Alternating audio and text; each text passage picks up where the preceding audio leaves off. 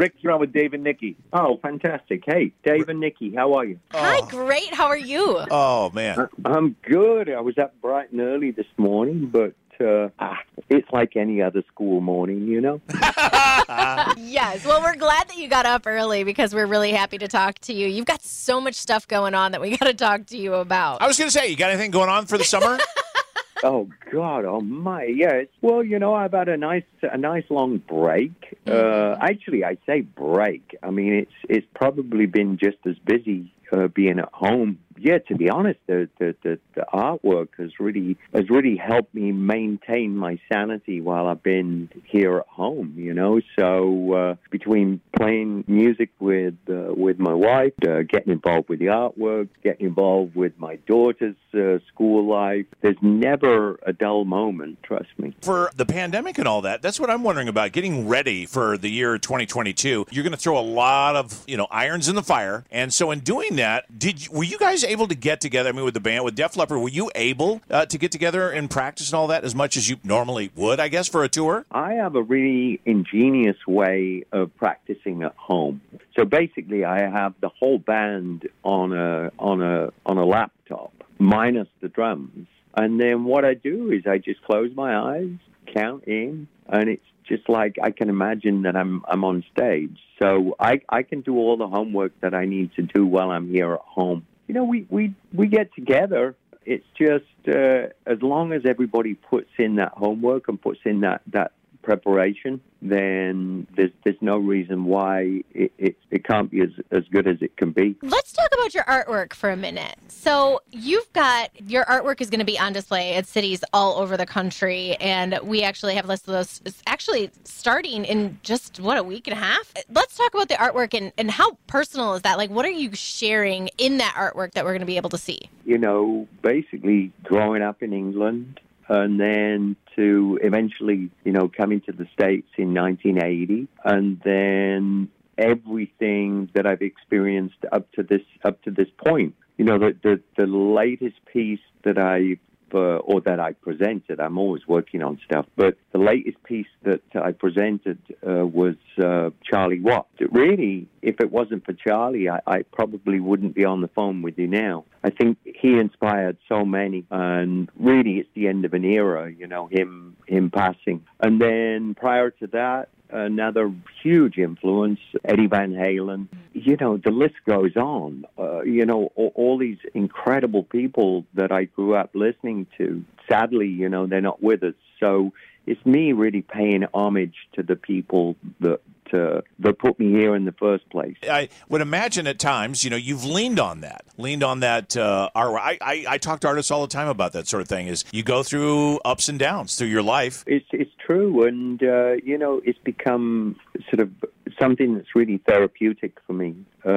Just being able to lose myself in the artwork and just be in the moment. I disappear into the art room and hours pass by, and it feels like 10 minutes, which is a very similar feeling to playing music. It's similar in many ways. I try to do things that make me feel, good. They make me feel whole, You're going to be hitting the road on tour. The Def Leppard North American tour is finally happening. We've been waiting and waiting and waiting for it.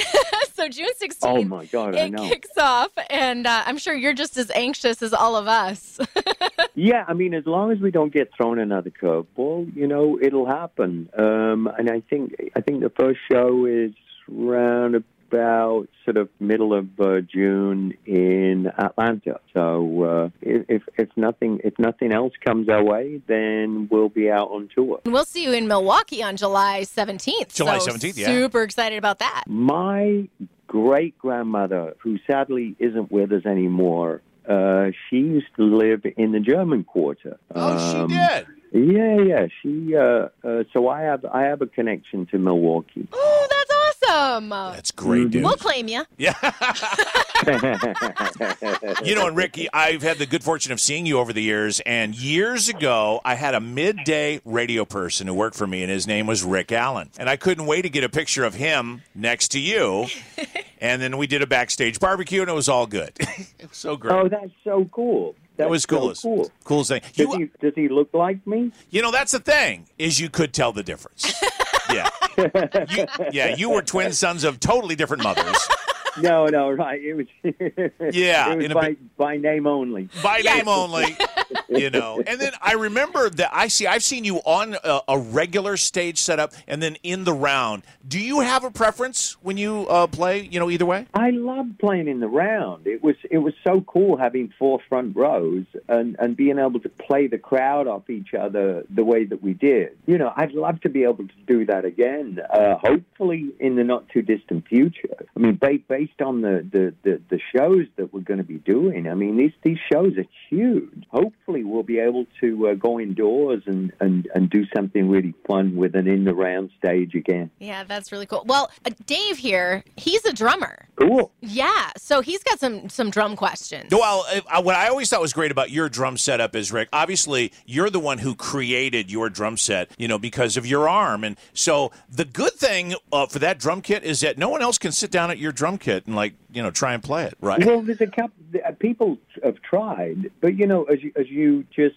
suggested, it's kind of built for my unique needs. So I love playing that kit. But it's interesting. More recently, I've been playing a lot more acoustic drums, particularly when I go out and I do shows with my wife, with Lauren Monroe.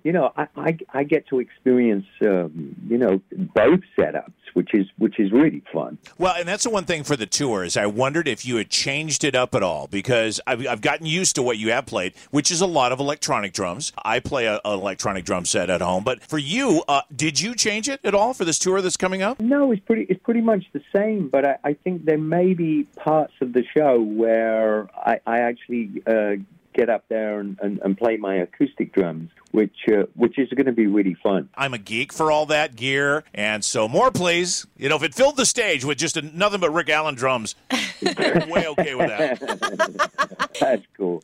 Before we let you go, we only got a minute left or so, but talk about Project Resiliency real quick. About 2002, myself and my wife, we set up Raven Drum Foundation. And, at that time we were working with different parts of the population, incarcerated youth, people going through cancer, women's shelters, you name it, all different parts of the population. And then in 2006, I went to Walter Reed Army Medical Center, and that really changed my view of everything. And that's when we started Project Resiliency to really focus more intently our wounded warriors. Because of my struggles with PTSD and traumatic brain injuries, it's a great match. And it's really the least I can do to pay homage to our wounded warriors. Oh, man, what a great thing to do. The service people, they have got to really appreciate this, that you're doing this. Oh, for sure. No, it's great. And I'm inspired by them as well. So it becomes this wonderful two-way street, where I see how other people deal. I always tell people I'm a work in progress. I don't have it all figured out. But, if you surround yourself with the right people, then it gets easier. You can find out more about the Project Resiliency at projectresiliency.org. Rick Allen, we really appreciate you being here and sharing all this with us, and we can't wait to see you this summer. Well, and may the force be with you with the whole tour. That's fantastic, guys. Thank you very much. It's been a pleasure.